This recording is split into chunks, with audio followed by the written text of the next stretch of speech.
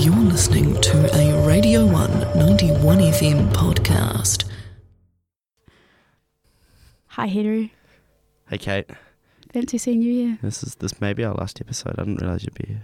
It's the last episode of the season. Yeah, it is. Of Does This Count as Study? Today, we were joined with an epic professor called Ben Shonthu, and he is a professor of Buddhism and Asian religious studies. Today, we looked at different religions. We looked how they changed in different parts of the world. And we looked at practices and even dove into the background of the political side. We did. We asked him about psychedelics. We asked him about if he's been part of any uncommon rituals. And we touched on cultural appropriation and how we can learn to respectfully engage with other people's cultures. And just genuinely had a great yarn. It was cool. So thank you for listening, especially to our last episode of the season. We'll be back next semester. Yeah, and I hope you enjoy it. Sit back, relax, grab a tea, grab a lozenge. You know, treat yourself.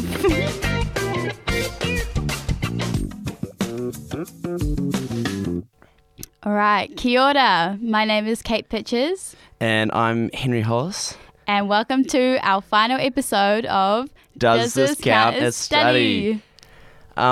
Today we are joined with a very special person. He is a religious studies professor and his name is Ben Shonthu. Kia ora, Ben. Kia ora. Yeah, welcome. Welcome. The first question is, we've obviously had a chat before this and you've said quite a few people get confused with religious studies and religious people and what it actually means of a subject, and people kind of want to know what is religious studies. So. Yeah, no, I totally understand that question. I think when a lot of people think about religion, they think, as you say, about, ministers and people, engaging in religion. We look at religion as a cultural phenomenon, as a human phenomenon. The study of religion, I can understand why people would be confused. And indeed, when I first started studying it, I wasn't quite sure what was involved. But we look at religion as part of human society, as part of human culture. We don't ask questions of, what did this text say, and then sort of teach you what the religions say. We ask, why do people produce these institutions? Why do they produce these texts? What are the historical circumstances? How does it affect politics? Evolutionarily, why has religion evolved? What does it do for human societies? So we're social scientists. Yeah. That's important. Yeah. That's an important thing of difference. Because when I first thought of religious studies, I was like, oh, yeah, is it just a bunch of religious people? But no, to be able to quantify and look at the social science aspect of it. Yeah, it's sort of the opposite, actually. It's we would say in the academic community, we say it's the critical study of religion. So we're trying to get to the bottom of why people do what they do. And it's like anthropology, or sociology looks at society, anthropology at culture. We look at religion. I think the thing that makes it cool particularly is that we involve a whole bunch of different disciplines in the study of religion. So we have a psychologist who's on our staff, someone who's a PhD in anthropology.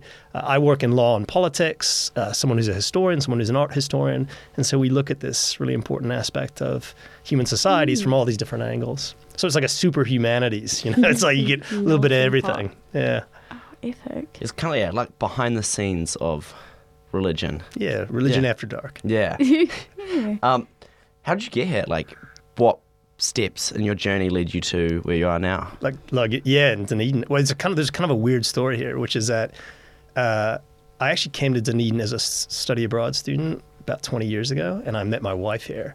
And it was kind of a long journey back here, but I didn't set out to become a religious studies professor. I studied medicine as an undergraduate and did this on the side.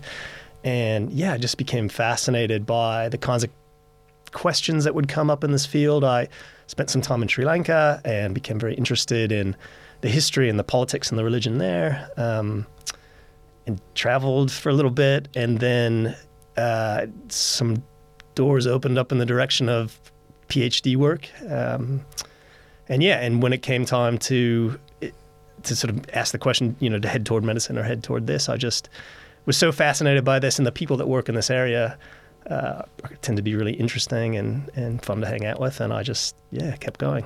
So you did your PhD here, or no? I did it in the States at the University of Chicago. Yeah. And what was the topic of it? It was looking at the legal regulation of religion in Southeast Asia, but particularly in Sri Lanka. So the question I was interested in was, you would have heard there was a civil war in Sri Lanka for a long time. And, throughout a lot of the 19th century, one of the solutions to the civil war was to create a kind of a legal arrangement in which religious groups could get on harmoniously and while also giving some recognition to the majority religion. And there was a lot of political effort put behind this and legal effort. And I guess my question was, why did that fail? And why do we continue in places around the world to put so much faith in law to solve conflicts over religion? And so, so I wrote a PhD that analyzed the history of that and basically came to the conclusion that kind of surprisingly, the very laws that we set out to kind of create a harmonious situation for religious groups sometimes undermine the conditions of that harmony. And so I wrote a PhD on that topic, and it looked very closely also at the interface of Buddhism and law. And that came out as a book a few years ago. So it looks like you've kind of continued looking at that intersectionality with your current research project called Laws Karma. What is that about? Like when I first saw that, I thought it was about karma. Yeah, as in you're talking about like explaining how it works and talking about all the different aspects of it and stuff. But what is your book currently about? Thanks for asking me. I mean, it's so it kind of is about karma. I mean, karma is this idea that actions have consequences, and that our sort of situation in the present is predicated on things that happened in the past. And this book is looking at law from that perspective, and it's particularly looking at the laws that govern Buddhist monks in South and Southeast Asia, and trying to apply some of the I guess findings and conclusions from this study of state law to non-state law, and to look at the ways in which the monastic legal system kind of operates and the way it intersects with state law, and the history that kind of gave rise to that and the effects of that. And it's interesting because actually I told you yesterday 1/5 of the world's population live in some place where Buddhist legal traditions were really influential, and in a lot of those places they continue to be today. And it's not something you probably never heard of it. Most people have never heard of kind of Buddhist law or Buddhist legal traditions, but they're really important, really interesting. And so this book looks at them, and I guess the title is a kind of enticement for people to think about Buddhist concepts alongside legal concepts, and that's kind of what the book's trying to do. Because I've heard that monks and religious people in other countries generally have a lot of power in that country and in politics as well. Yeah, no, that's definitely the case. I think, throughout the world. Yeah. Yeah, I never would have thought that though, because I always just kind of imagined monks and Buddhism to be like isolated from society almost, like people have just chosen to go nut and like live up in monasteries or places away. So it actually is really interesting to hear that how integrated it is with society and how much it influences it, even if you're unaware of it. Yeah. So to study that would be cool. Yeah, that's definitely one of the kinds of things that made me particularly interested in this field. Yeah. Power of religion. Yeah. How does it differ though? Like compared in that area of the world, how does it differ to here? And especially actually, how does it differ in that area as well, the religion? Yeah, so it's a complex, the topic of looking at the intersection of religion and politics anywhere is a complicated question. And, one of the strengths of our program is that we have a lot of expertise in Asia, and particularly South and Southeast Asia. And I think there, some of the things that are interesting are, central to Buddhism is this community of full-time renunciants that we call Buddhist monks. And, they're in charge of preserving the tradition, teaching the tradition. They have a lot of important roles in communities. And so, unlike, I guess, some of the religious systems that we might be most familiar with here, Christianity, for example, there's large communities of these renunciants who live together in monasteries and have their own traditions, and the society supports them, and they're this kind of full-time expert role. And that's quite different, when you start to drill down on the way religion and politics looks in a place where there's large communities of Buddhist monks. It tends to take different forms. All right. So for this episode, we collated a bunch of questions from friends and family and things. So our first question is from Pippa, and she's asking if there are any uncommon rituals or experiences that you've been a part of, like when you were in Sri Lanka, the US, compared to here. And we can potentially interlink this with a comment that we got on Instagram. What was it? It was more of a statement that psychedelics and their role in religion. Okay. Yeah. So I guess maybe taking the second comment first. Yeah, that's a really interesting topic of research. And actually, we have a PhD student working on that very topic. Lots of religions do use, mind-altering substances for rituals and things. You could think of, peyote use, and certainly there's evidence from early Indic religions of a certain substance called soma that was used in Vedic rituals. These are the early Indian rituals. And it continues to be influential in some religions. As in terms of unusual religious experiences, I'm not sure if those two questions are linked or not.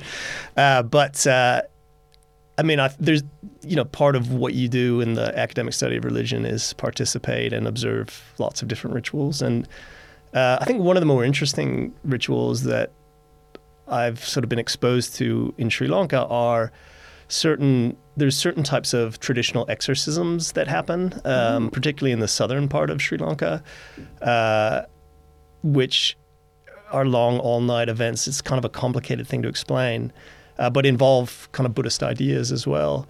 And I think one interesting thing about that is, and it's something that's probably not so unfamiliar to people in New Zealand, is there have been people who have studied the kind of psychological benefits of those types of rituals, that it is a kind of, you could look at it as a kind of therapy in which there's a rupture in the community is, reharmonized through this process of this long ritual event. And indeed, one of my colleagues, Sean Shaver, who teaches in our program, a lot of his work is looking at the, pro-social effects of religion over time. So one of the cool rituals that he's done some actually really close study of is really high intensity kind of high pain rituals in Mauritius. So there they have this a certain ritual where they impale themselves with hooks and pull things, and it can look quite gruesome. And so he and some other people have done a study that looked at people's expression of trust and cooperation and other pro-social qualities before the ritual and after the ritual. And they found that people who participated in the ritual, these pro-social qualities were obviously much more pronounced at the end of the ritual. But not only that, the people who watched this ritual also expressed similar kind of bumps in pro-sociality. And I think they even did biometrics kind of measures where people's heart rates were coordinated through this process as well. So there's like really interesting things. So it brought people together almost. Yeah, well, I think that's the conclusion of a lot of studies of religion. I mean, because this question of these rituals is like, why would you do them? Yeah, that sounds like barbaric. But then kind of with them, if they're brought up in that religion and that environment, like, is it unusual to them? Yeah. Or is it normal? Well, yeah, certainly there's different norms for, rituals in lots of different places. And there's certain things, we have our own, not punitive, but harmful rituals like 21st birthday parties that might serve a different purpose. Yeah. But, I think it's very clear from the data that rituals do serve a really important social function, which is why, in the COVID age, I think one of the things that we've really been missing is these communal rituals. Just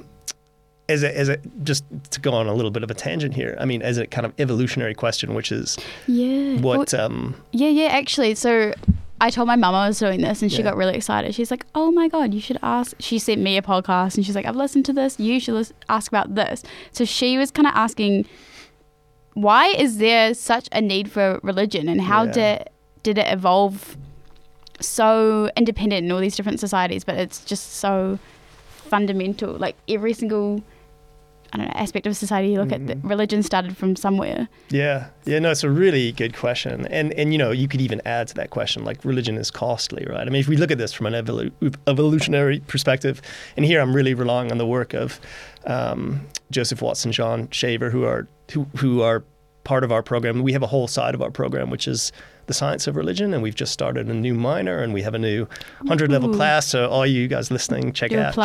Rails 110. But they would say it's a really important question, because also from an evolutionary perspective, it's energetically costly. It doesn't seem to have immediate kind of benefits.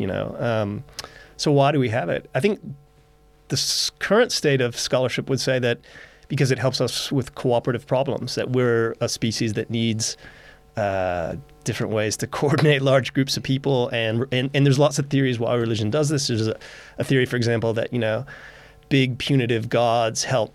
You're afraid that these big punitive gods are going to harm you, and so you act in a way that's productive for your community, as opposed to just a kind of individualistic act. There's arguments to say that these rituals kind of induce prosociality in through various types of mechanisms. I mean, even there's been very simple studies done by our colleague Joseph Bobulya and other people at Vic that have looked at. They've measured prosociality in different ways before and after very basic and basically invented rituals where people like perform very mechanical dance moves and things, or almost like you're at a tennis game, right? And that they can measure an enhancement of trust and. How do they measure that? Like, how do you measure prosociality? Is it a there's survey? These different games that economic games is one of the ways. There's obviously questionnaires and things, and this has to do with the psychological measures that. Really Joseph and John are more familiar with. But I think it gets to the point that, the academic study of religion incorporates this as well. And we have, experimental methods and, data methods. And I think that is probably also surprising to some listeners. Yeah. That ways to quantify the outcomes that you experience it and be able to point to evidence for it. That's awesome, yeah. The thing I wanted to know was, because you said before you're not religious, but you enjoy, not enjoy, but you are interested in religion. Have you taken any important ideas or theories away from either one or two religions or multiple and brought them into your everyday life? That's a good question. I mean, I think if I might just step back as to this question, why I study religion. Yeah. I think there's a couple of answers. I think, there's this one kind of obvious answer, which is to say, this is something that's actually absolutely central to people's lives over long periods of time and in all different cultures. And so to really get a sense of the full diversity and, what's really important to people in the world, it helps to take a class in religious traditions that you're not familiar with. I mean, I think it's very broadening to your mind. But also, there's solutions in these traditions that have been developed over centuries. And so you can't help but look for those things, even if you're studying them not as a someone who's an adherent. And certainly the big one, I was thinking about this question, the big one I think I've taken from Buddhism has to be this one about the middle way. There's this idea of the path that the Buddha taught being this kind of middle path between extremes. And so whenever I find myself in a zero-sum mindset of thinking, I got to do all this or all this, I try to take a step back and just think, okay, well, maybe there's a kind of a moderating, a meridian here that I can follow, whatever it is. I either got to, if I can't study 20 hours for the exam, I'm not going to study at all. Well, no, maybe you have 5 hours, So that kind of thing has been helpful. And also, and we talked yesterday about, I do think certain kind of contemplative, meditative techniques have been helpful to me personally. And I know that's mindfulness kind of practices are popular everywhere, but in our 102 class, we have a class called Introduction to Hinduism and Buddhism. We talk about meditation, and we have a PhD student of ours who's a Buddhist monk who takes the students through a guided meditation. And it's interesting to hear people's reactions. Some people, it's their first time, and I think there is there's quite serious responses that the students have to that kind of thing. And I think that's been useful for me. Because Buddhism's meditation's quite, rather than just emptying your mind, it's more about thoughts, and it's quite directed. What are kind of some main ideas they usually think about when they meditate? Yeah, I mean, there's all kinds. I think it's a misconception that that I certainly had before I started studying Buddhism, that there's like one type. But there's all different types of meditation and very ancient meditation manuals. And if you look at those, they describe all different kinds of objects that you can focus on, and even like mantras that you can chant to yourself. Those are like repeated verses. I think if there is a kind of a sort of an imagery or a consistency among those techniques, it's this idea that your mind is like this ocean with a lot of ripples on it, or it's like often the language is about it's like some kind of clear surface that's been sullied with different kinds of impurities, and that the process of meditation sort of helps remove those impurities. It helps calm that kind of turbulence in your thoughts, and that through that you can reflect accurately the world as it is. Like that most of the time we're not actually reflecting the world as it is. We're distorting it through any number of it could be emotions or projections, or would it be stuff like that? Absolutely. So what I'm hearing is like some of your main takeaways from your time throughout studying religion and stuff is that it helps to maintain a median ground, is that what you said? Yeah. And just a bit more mindfulness, like being aware of how maybe you come up to a situation and present, but realizing that it's kind of to do with how you're feeling at the time and trying to step back from that. Yeah. Would that be right? Or to use some of those techniques, to try and I mean, get some perspective on your own thought processes, and just to be able to, I guess, reflect on your own patterns of thought, maybe. I guess the last thing I'd say is, I mean, I'm the kind of person who I didn't want to show up for my graduation. Like, I just thought, why? What's the point? And it really has reinforced to me the value of these acts of communality. Like, I do feel that that stuff, even though it may not seem like it's really important in your life, is, has these other benefits that we don't really know about. And I don't know, I think about these studies now that you see about, that like one of the I don't know, I read this somewhere because I'm approaching middle age as a man, the best measure of, or the thing that correlates most closely with like health for middle-aged men is friendships and like social engagements. And I think that's a kind of a lesson that it's in religion. I mean, with some exceptions, most religious rituals are social rituals, and that those have a utility.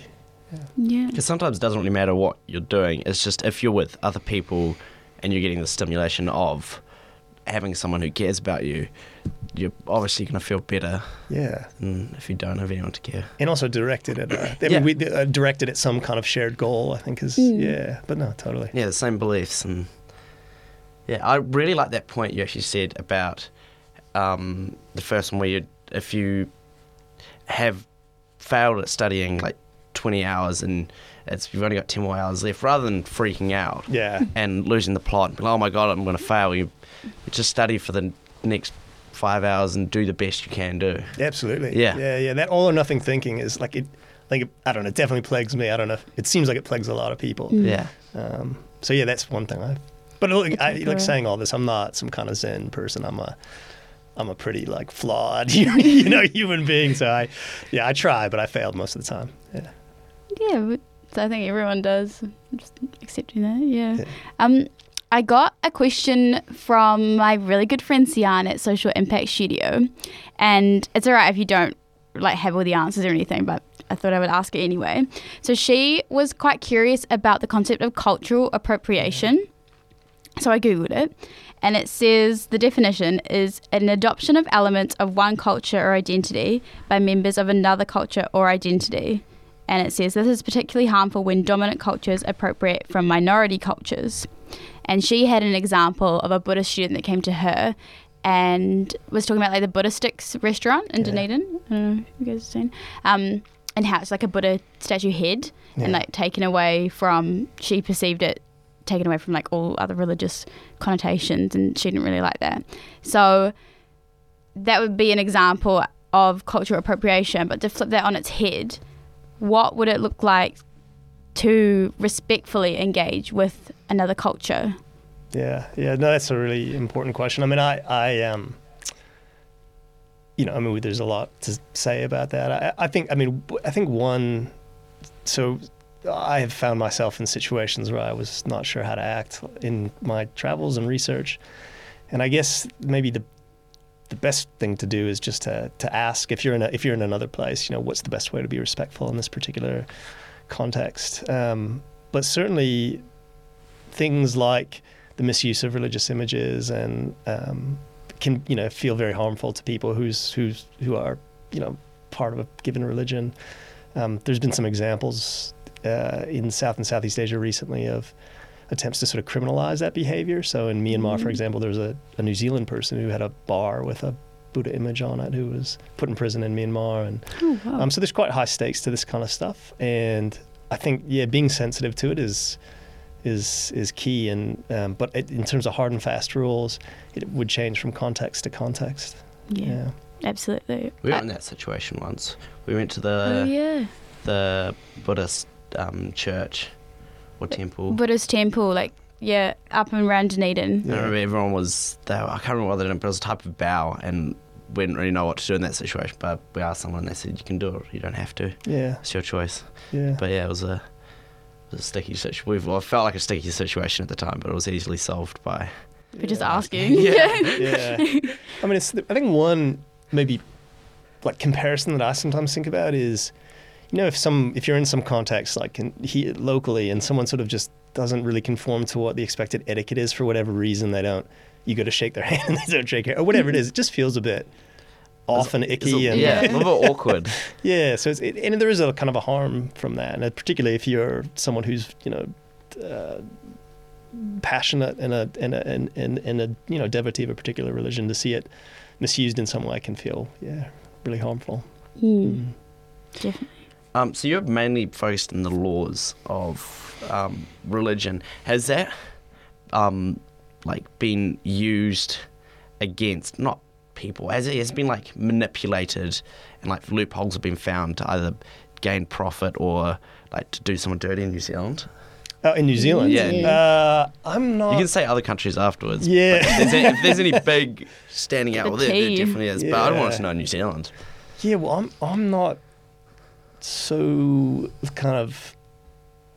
I can't think of anything off the top of my head. This is not my area of expertise. Yeah. I will say that, like all places in the world, increasingly there is places where issues of religion and issues of state law are colliding, or where it's kind of hard to figure out how to deal with complicated situations. There was a court case in New Zealand, I guess it was about 3 or 4 years ago, about basically the question was, could a witness for the prosecution, it was a criminal case, could the witness for the prosecution give evidence wearing a full, the burqa, the full, face covering? And it was the court had to decide, is this okay? Is this not okay? The person didn't want to do it because to take off the veil would be, against her religious convictions. At the same time, she's a witness for the prosecution in a case where the person could go to jail, and the lawyer for the defense was saying, look, we need to be able to see the witness's face. It's disadvantage to us if we can't see that. And so the court had to do a workaround where the judge and, the two lawyers and this particular witness kind of gave evidence in a private setting. But that kind of thing where, we're trying to protect religious freedom, we're also trying to be non-discriminatory. There's a lot of that happens in New Zealand, and probably more that may happen in the future. Yeah. Is there any big ones that have happened overseas? Any particular ones you've looked at? I feel like you have one in mind. Or I don't. There's one interesting one, I think, for New Zealand we were talking about yesterday is, who gets to call themselves a religion. And there's, the Order of Jedi Knights, which I think I read somewhere that they have 70 or 90,000 people who signed up, or some large amount of people. Is any Jedis listening? Yeah, that's Rise up, gang. If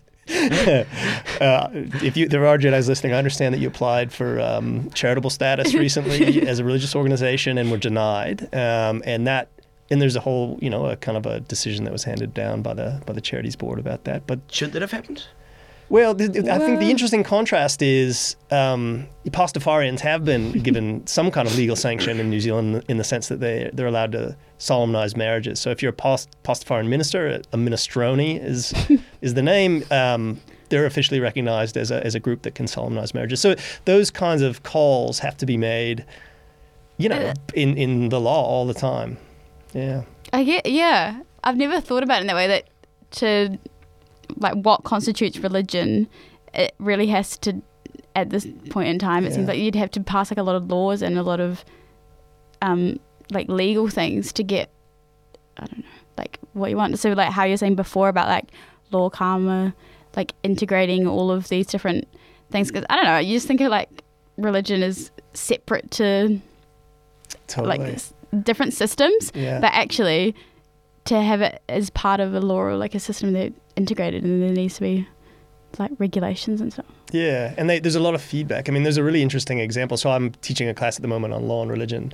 There's a really interesting example of Scientology in the States, where Scientology evolved, from L. Ron Hubbard and his theories, and they sort of deliberately shaped themselves in the image of a religion to help get, among other things, tax exemption. But also, there's special protections that come from religious status.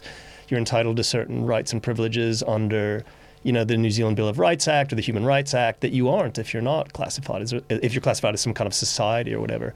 So exemptions from having to work on a particular holiday, or all the way through to, sort of strong protections for your beliefs. And so there's a lot at stake. And so when there was basically a battle over the middle part of the 19th century where Scientologists were, adopting ministerial kind of garb and calling themselves a church and developing prayer books, and actually sincerely, but also, with I think a political calculation, reshaping the movement in the shape of a religion, so that they could get the kind of protections from the state that they needed. And at the same time, there was court cases challenging this. So it's very interesting, and there's feedback loops like this that happen, lots of places, and with lots of different things. I just had a thought, and I don't mean to offend anyone listening, obviously, but if someone came to, I don't know, where do you go to get like a religion created? Is that? Well, you could go. I mean, a lot of the places that people go to get religions recognized are they want to be recognized as a charitable trust. So, Charities Board in New Zealand. Because if there was, say, one of the religions was never a thing, not picking out anyone in particular, but if it was never existed, and they came up with it now and they brought it to the thing, we wouldn't know if it would actually be passed, if the Jedi one's not being passed. Would the they applied certain tests to that. So there's certain sort of legal definitions of religion that they chose as authoritative. I think one from the UK and some others. And one of those things is sort of like sincerity of intent and various. I think it was the sincerity test that they sort of failed on. But how you measure sincerity is a complicated question. And so like you can see we're sort of scraping at this this big pit of interesting things that I love talking about and reading about. Ooh. There's so much behind it. Yeah, I think. And there is a class being taught next semester, Religion, Law and Politics. If you're interested in some of these issues, look out for it. Was it Religion, Law and Politics? It's called Religion, Law and Politics. Yeah, It's actually taught by another colleague of ours, Tom White, who is excellent. Is that first year? Or? That is, it's a 200 and 300 level class, but you're welcome to take it as a first year. Yeah, if you're listening to this conversation, you're like, oh my God, that sounds like it's up my alley.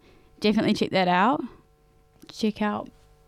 Other than that, I think that's us, yeah. It's our last episode. Oh man, thank you so much for having me. We need like party poppers or something, like a little like woo celebration. Yeah, thanks for bringing the piñata as well. And the cake. Yeah, that was the viewers can't see it, but I mean, it's massive piñata. Yeah. Other than that, thank you so much. We're going to be back next semester doing another season. Yeah, season 2. Yep. Yeah, thank you so much for listening and for your continued support throughout this season. It's been awesome. It's been cool to actually ask for questions and have questions come in and have people come up to both of us and be like, oh my God, I listened to this. I thought this about that. I'm like, whoa. But especially to see it grow. We started this idea and we didn't expect it to take off. And we expect no one to actually like the idea. And now we've had Radio 1 help us out. The uni have come to us and it's seriously awesome. Yes, thank you. Thank you, Ben, for joining us for our finale. Pieces. Exactly. And we wouldn't be here without you, so thank you guys. I know about that. That was a Radio 191 FM podcast. You can find more of them at r1.co.nz/podcast.